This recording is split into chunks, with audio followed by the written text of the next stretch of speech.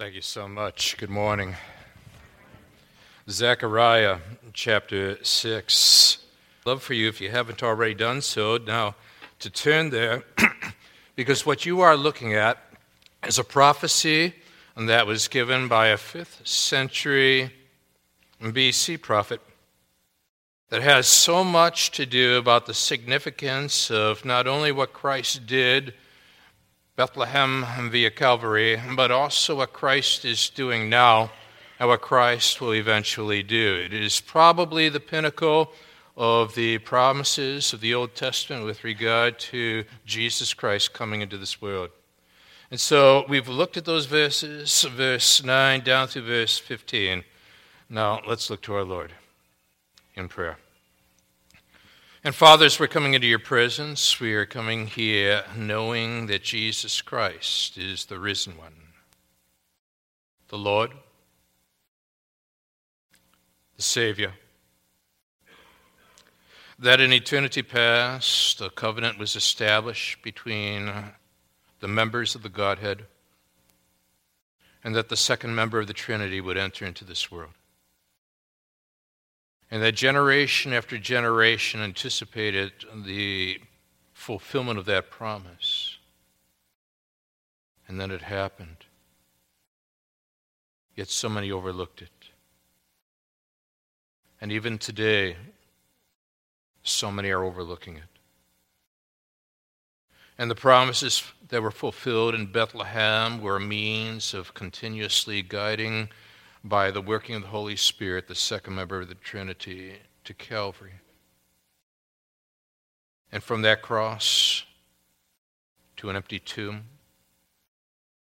to an ascension, to be seated at the right hand of God, to return.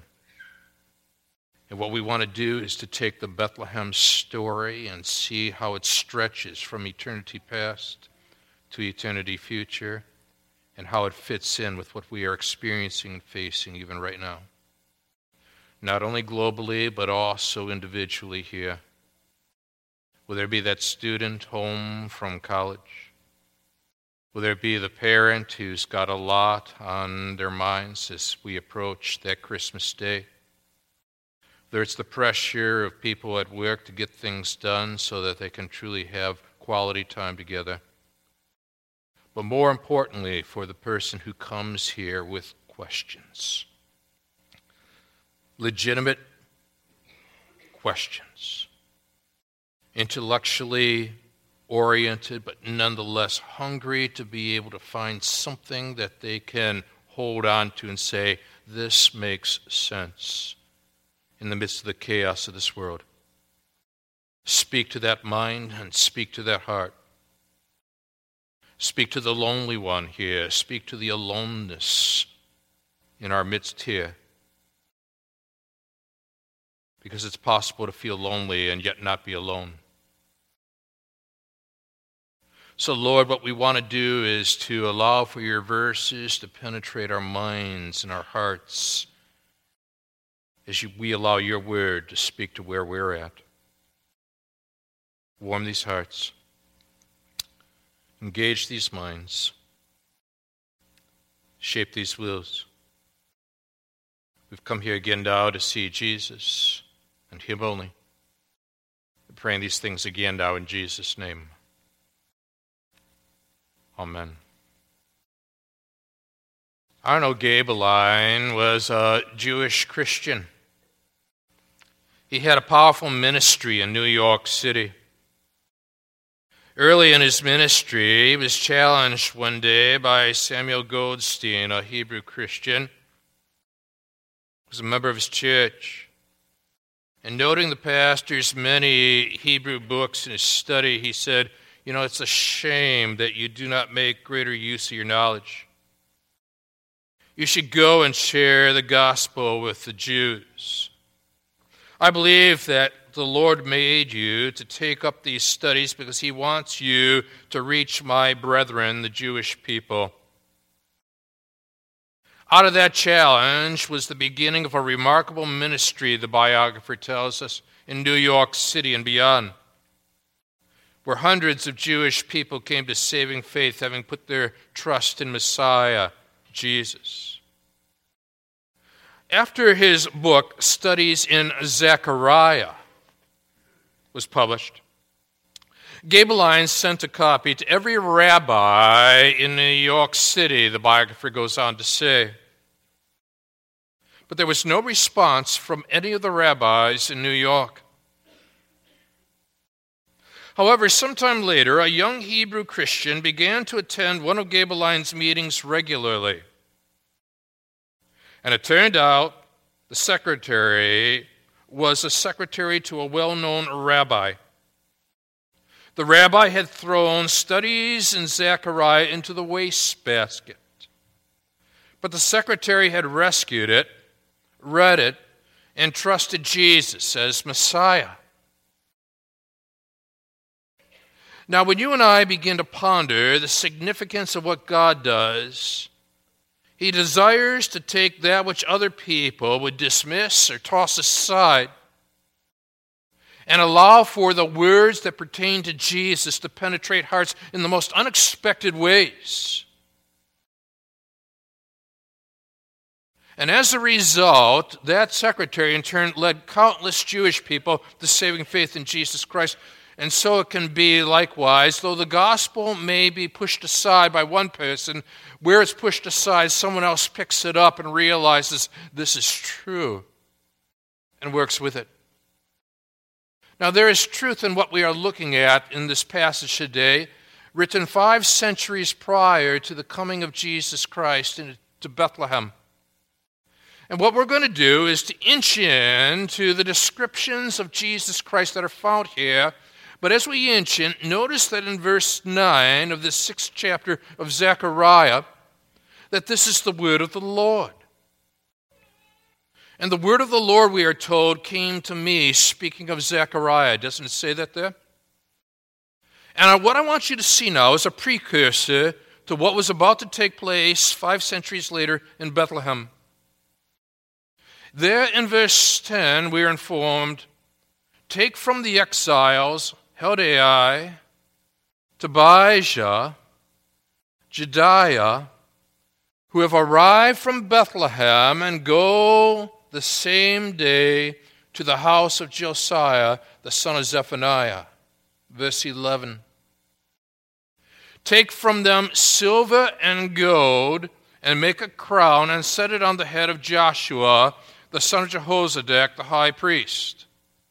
5 centuries prior, this man writes, to the story of Bethlehem, we've got travelers from the east who are bringing gifts in order for the crowning of one who is meant to be king. Do you see the precursor to the Bethlehem story wrapped around that particular verse written 5 centuries earlier, describing these that come from Babylon, which is thought to be the region where the wise men of the story that is found in Matthew came? Now, here we are, and we've got these individuals who are informed that take them from them silver and gold and make a crown. Circle the word crown. In the Hebrew, the word crown is in the plural, not the singular. And you say, but Gary, why is that so significant? Look very carefully now at who is about to get crowned. Set it on the head of Joshua. The New Testament name for Joshua is Jesus. Set it on the head of Joshua, the son of Jehozadak, the high priest. At this point, you're going to get pushback from the Jewish community. Because you see, a crown is meant to be placed upon one who is of the tribe of Judah. That's the royal line. This individual, Joshua the high priest, is of the line of Levi, and you don't allow the lines to get confused. Therefore, the natural tendency of the Jewish readers to say, wait a second here, you are mixing the lines. But didn't we just begin reading that this was the word of the Lord? Evidently, then, there is to be a crowning of this one who is the high priest. What do we make of that? And is God violating the promise that he had given of the fact that this royal one to come, Messiah, is of the line of David? It is part of the royal line. We're going to answer that question. Because what we're going to do now is to draw out 5 significant descriptions of Jesus, your Jesus. And those 5 significant descriptions of Jesus are found primarily in just 2 verses that we're going to explore now together. Just 2 verses. But if we get a hold of the fact that this is a promise of 5 centuries before, and it pertains to the one who came into Bethlehem to die on Calvary, this is going to add layers of faith to the dimension of your relationship with God through Jesus Christ. Check them out. The first description is found at the beginning of verse 12. It appears on the screen. Behold the man whose name is the branch. Behold the man, you see here, whose name is the branch. Now notice very carefully with me that it says the man. And you say, but Gary, what is that so significant? Well, remember now that what God has sovereignly done in eternity past is that he has designated the second member of the Trinity to take on flesh. So we are going to have 100% humanity and 100% divinity, 2 natures in one person. So now it says the man. But the man whose name is the branch. And you say, well, Gary, now I look at that, and what is so significant about that? Off to the side in your Bible, off to the side of that phrase, whose name is the branch, would you jot down for me 2 Samuel 23, verse 5? Because what we are saying is that the branch is part of the family tree. In 2 Samuel chapter 23, verse 5, in David's final days, it says, for does not my house, speaking of his family line, stand so with God? For he has made with me an everlasting covenant, ordered in all things and secure. For he will not cause to prosper. See that word prosper? All my help and my desire.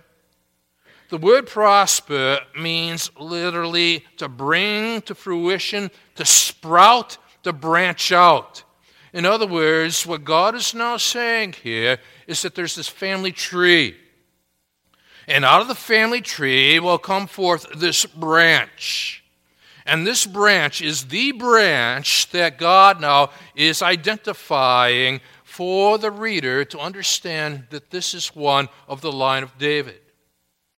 Sometime take a Bible concordance and begin to work through the usage of the word, the title branch in your Old Testament as it relates to Jesus. Let me just give you a few. Think about them, look them up on your own, and worship God as you do so. In Jeremiah chapter 23, verses 5 and 6, he's referred to as the branch of David. In Zechariah 3, verse 8, speaks of my servant, the branch.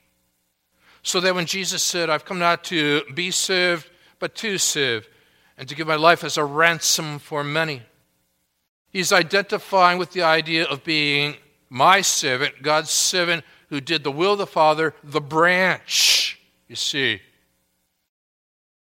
In Zechariah 6:12 that we're looking at right now, the man whose name is the branch.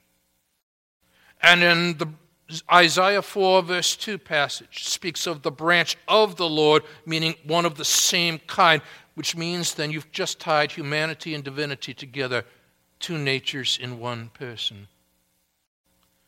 It was a college course in environmental science. I was a biology chemistry major. Environmental science was not my, cup of tea. give me physiology, give me anatomy, but not environmental science. But we had to take it. I took it, and I remember there was this midterm exam, and in the midterm exam, the prof said at a certain point, I want you to pause now, walk over aisle by aisle, and there lay on a table this branch, you see. And my responsibility, as all the other students were as well, was to be able to identify that branch and from what stock it came. Was it oak? Was it pine? What was it? And then continue on with the exam. Now, what God is saying through Zechariah at this point is that I want God's people, all people, to identify the branch. I want us to be able to understand the family tree of David and to see how all this fits together. Now, if you're a parent with small children, grandparents, small children, if you're going to be a parent to be that kind of thing, you reach that point, as we alluded to last week, where, and I did this with our children at various points in time when they were young, but I would lift them up and allow them to place an ornament on the very top branch. The very top branch on our Christmas tree right now is a star. And what I began to do is to tell the story of the promised branch that comes from the line of David, the family tree, and how the star of Bethlehem guided the wise men. And do you see the precursors to the wise men right here in that verse? 5 centuries prior. They were guided to Bethlehem, asking in Jerusalem, where is he born, King of the Jews? They are bearing gifts. Does this sound familiar? 5 centuries prior. So you're weaving this story together now, and you're utilizing this star that is placed upon the highest branch. As you now tell the story of promise from the Older Testament to the New, that God promised that all this would take place. And so they moved, these wise men do, from Jerusalem to Bethlehem, looking for this one born, King of the Jews. Do you realize then that the time will come when Jesus will reverse this and he will move from Bethlehem to Jerusalem to die in our place for our sins? You see. Now, you begin to weave all this together and you understand that we are dealing with a family tree. We are dealing with the branch. We are dealing with the decorated branch, the one who 3 days later was so decorated, so distinguished. You can identify the promised one, the branch, because he is raised from the dead. Behold, he says, the man whose name is the branch.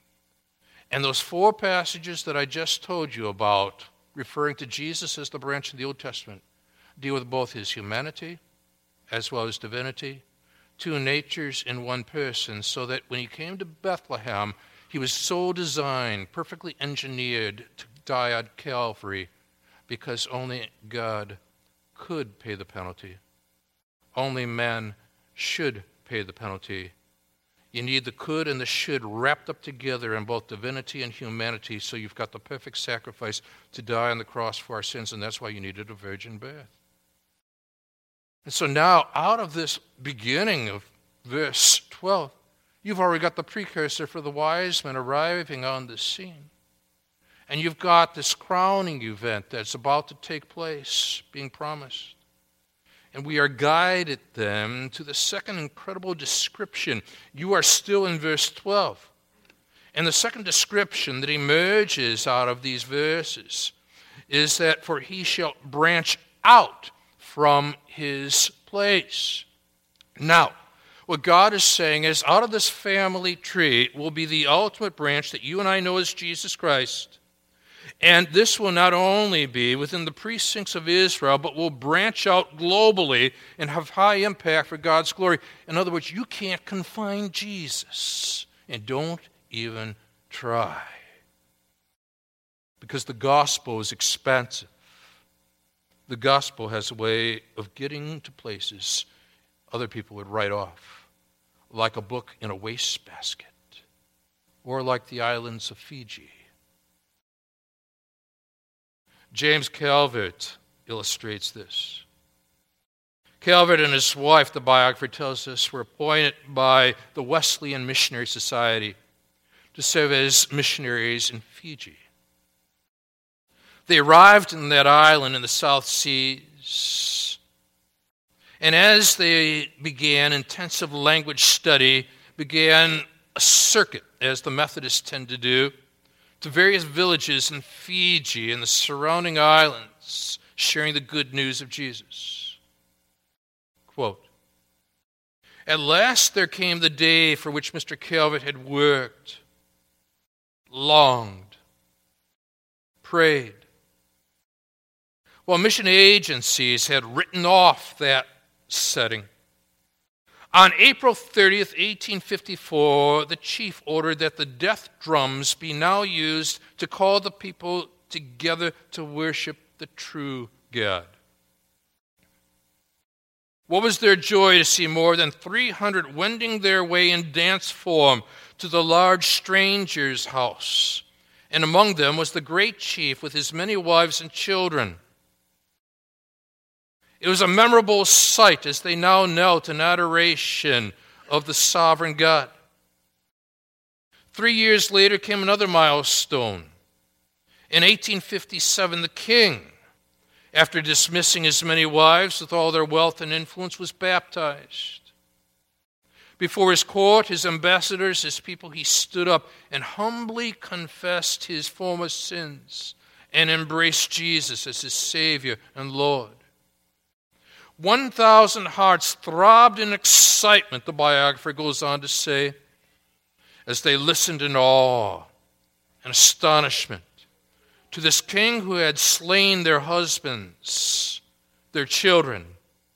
And now what was he saying?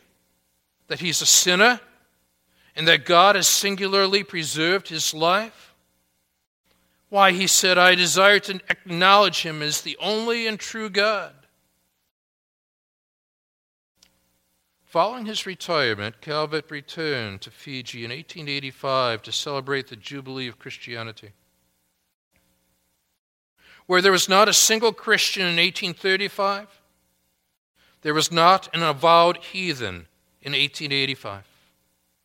He found over 1,300 churches, the vast majority of them led by native pastors now and evangelists. And most amazing of all was that out of a population of 116,000, more than 104,000 were regularly attending services weekly, worshiping the Lord and Savior, Jesus Christ. Behold, the man whose name is the branch, part of the family tree of David, promised by God, an everlasting covenant. And what happens? The gospel branches out to the Jew first, also to the Gentile. And the Magi, who are Gentiles, are coming from the east, bearing gifts just like this precursor informs us, prepping us for the idea with the use of the ornamentation of placing upon that one's head the crown, designating, signifying the fact that he is, in fact, King of Kings and Lord of Lords. The crown, you see. But you know that when Jesus Christ was about to go to that cross, Pilate took Jesus and flogged him. And in John chapter 19, verse 2, the soldiers twisted together a crown of thorns, put it on his head, arrayed him in a purple robe, and they came up to him saying, Hail, King of the Jews. You see, they mocked him. They looked at him cynically.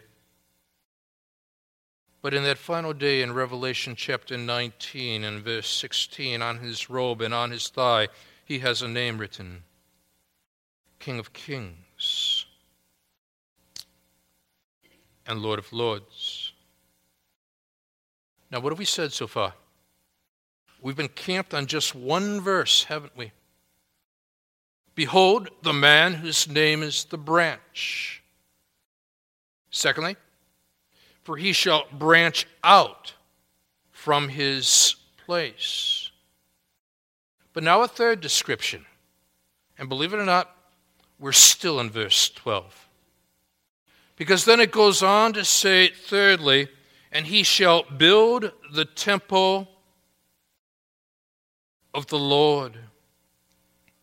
Now, if you have the opportunity, have had the opportunity of traveling to Israel and reaching a point when you are standing on the Mount of Olives, where he ascended, of course, into heaven, will someday return, and you look down upon the landscape, you're going to see the Dome of the Rock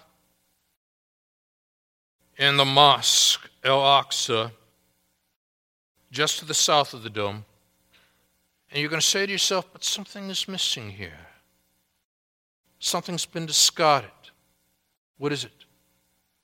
The temple. The temple. Where's the temple? Solomon had built a temple, but then the Babylonians had destroyed the temple. Nebuchadnezzar was the leader of the Babylonians. His title was Lord of Hosts, Lord of the Armies. Now, Zerubbabel and, furthermore, Joshua, New Testament name would be Jesus.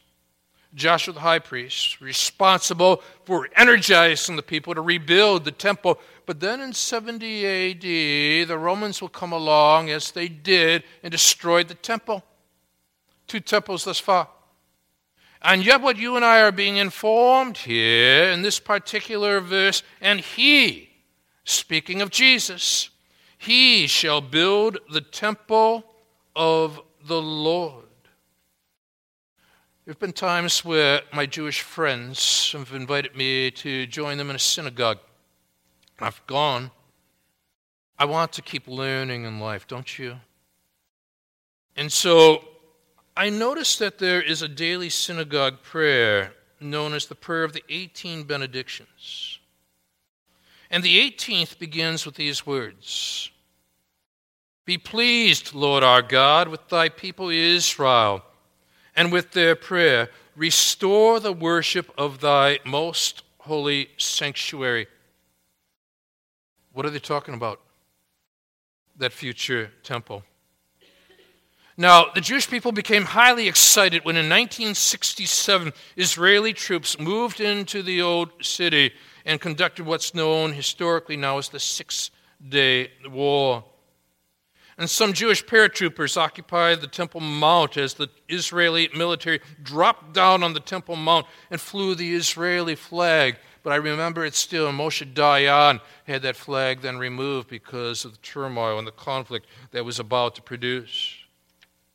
But if you and I had the privilege right now of going on an archaeological walk and moving about in what is now known as the Rabbi's Tunnel, we would find that there's a gate uncovered down below beneath the surface that originally led to the Temple Mount from the west in time of the Second Temple.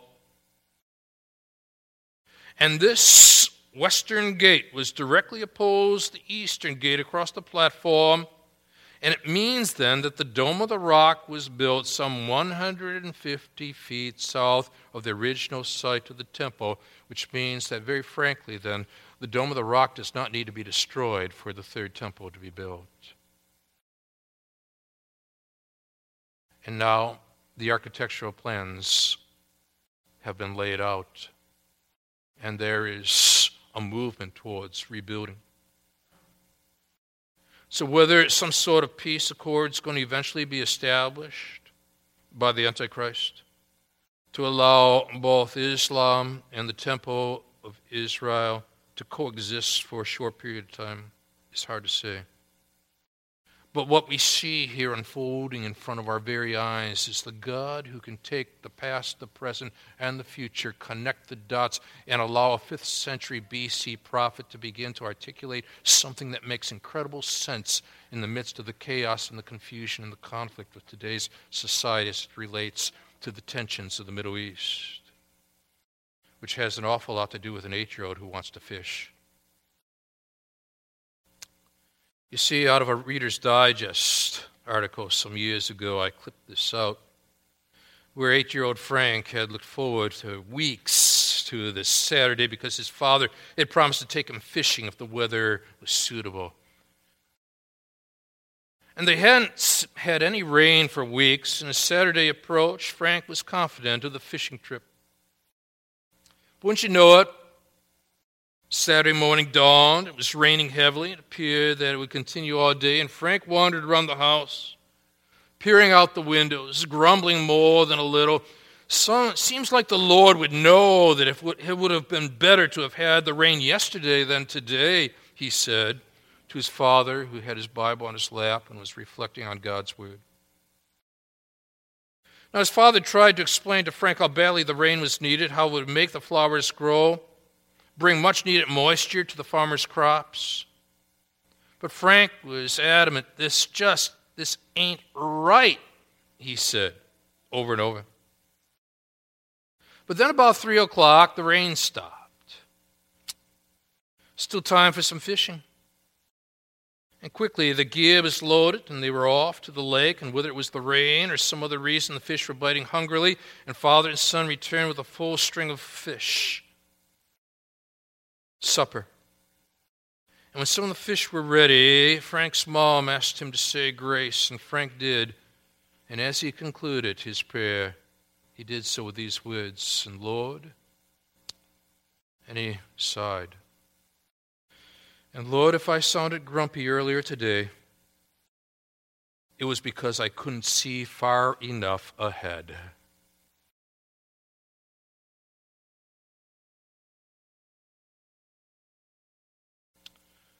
Zechariah wants you and me, who are reading this 5th century BC promise, to be able to see far enough ahead, to see out of this stock of David comes this family tree, and you've placed the ornament upon that head branch, and you're telling the story to others in your living room of the promise that God made and how all this relates to the Magi and so on.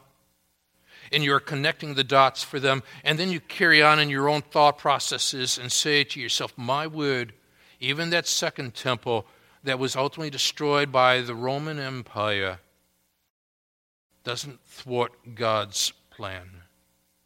Because God promised that his Messiah would build this temple, which means there is more to come. And it leads us to this 4th description, and finally, you made it into verse 13. And in verse 13, out of this 4th description, notice the wording here, "and shall bear royal honor, and shall sit and rule on his throne." And now we've got these travelers from the east, 5th century BC prophet who's already speaking of such things as a precursor of what was to come. And they are looking for the one born King of the Jews. And Herod, who is a Jew, is all shook up. And furthermore, there will be this King Herod who, in alignment with Pontius Pilate, will be so troubled with the fact that there is this one that the Jews are viewing in various shapes or forms as an insurrectionist. He's got to be put to death because he's claiming to be the King of the Jews. And so Pilate will make absolutely certain that a placard will be placed over that cross, King of the Jews. And he does so under the sovereign reach of God, because those opposed to Jesus want it to read, he claimed to be King of the Jews, but simply and succinctly it reads, King of the Jews, and God once again establishes his point with an exclamation based upon his purposes for you and for me. King of my life, I crown thee now. Thine shall the glory be. And goes on to say, and lead me to Calvary. James Wolin has a large collection of memorabilia that connect the Duke and Duchess of Windsor. He would have been King of England, gave it up to marry the Duchess. You see, plans had been made for his coronation, but it never happened. Now, what God promises, God fulfills. It happens. So in verse 13, it is he who shall build the temple of the Lord and shall bear royal honor and sit and rule on his throne. God is in charge. Even in the midst of the chaos and the confusion of this world, where people are looking for some way to be able to understand the meaning to life, the force awakens. Michael Zvigo is a professor at Dallas Theological Seminary. And he wrote an article wanting to try to understand what is it about the fascination of the Star Wars series. Can you identify what is beneath the surface that drives this kind of loyalty? Listen to what he says. Delve into the frustration with the present world as it relates to our own lives. It addresses a greater sense of purpose and meaning, that somewhere there is something out there.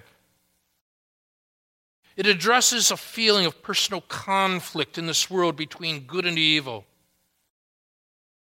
There's the conviction that this world isn't the way that it is supposed to be. There's this driving element in the moviegoers, the hope that things will one day be better than they currently are. There's the challenge in all of it, the urge to forsake all and get involved in the global struggle, you see.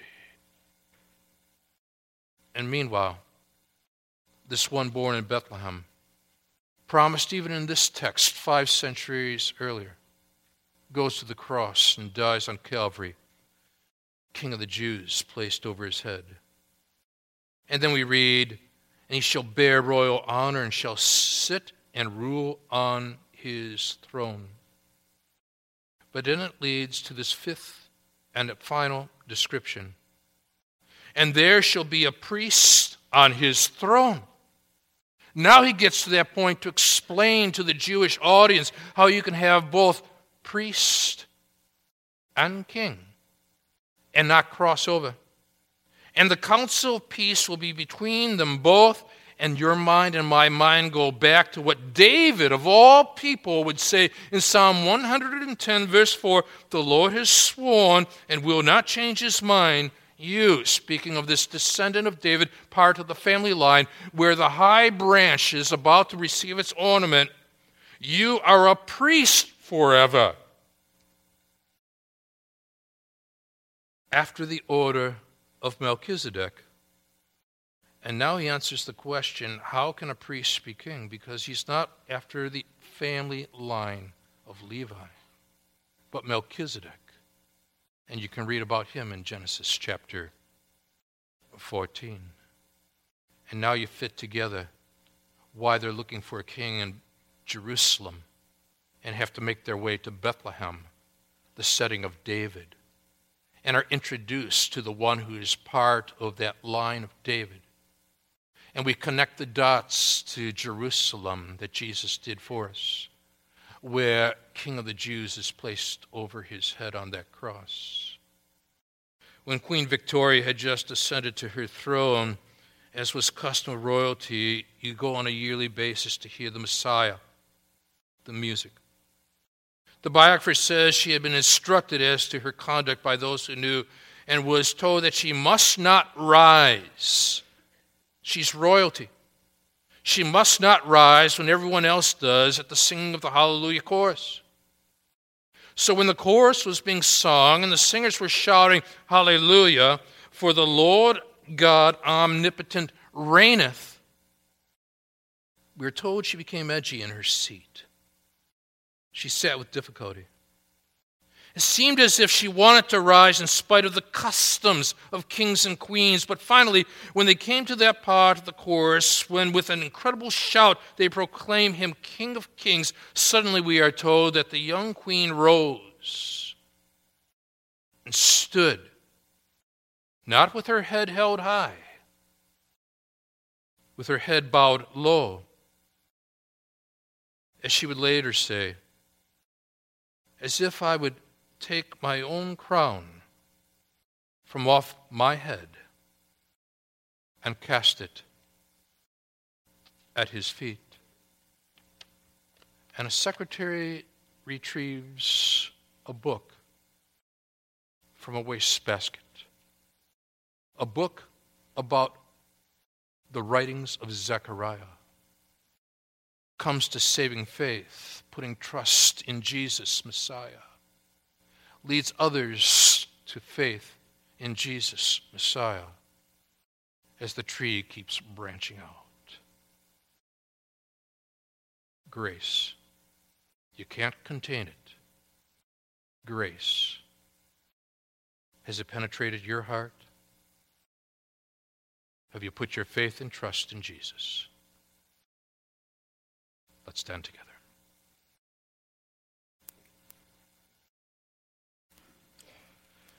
Out of 2 verses, Father, in your profound wisdom, you've given us 5 descriptions of what everyone was to be looking for. But to this very day, people are still looking for answers. What we need to do is to embrace your answer plan found in Jesus and make absolutely certain we've put our faith and trust in him. To recognize the significance of the highest branch and how all this fits together. So, Father, if there is any in any of these services today that have not made Jesus Christ King of their lives, royal Lord, I pray that he or she will confess sin, repent, and put faith and trust exclusively in Jesus as Savior and Lord. Work in that heart now, we pray. In Jesus' name, amen. God bless you.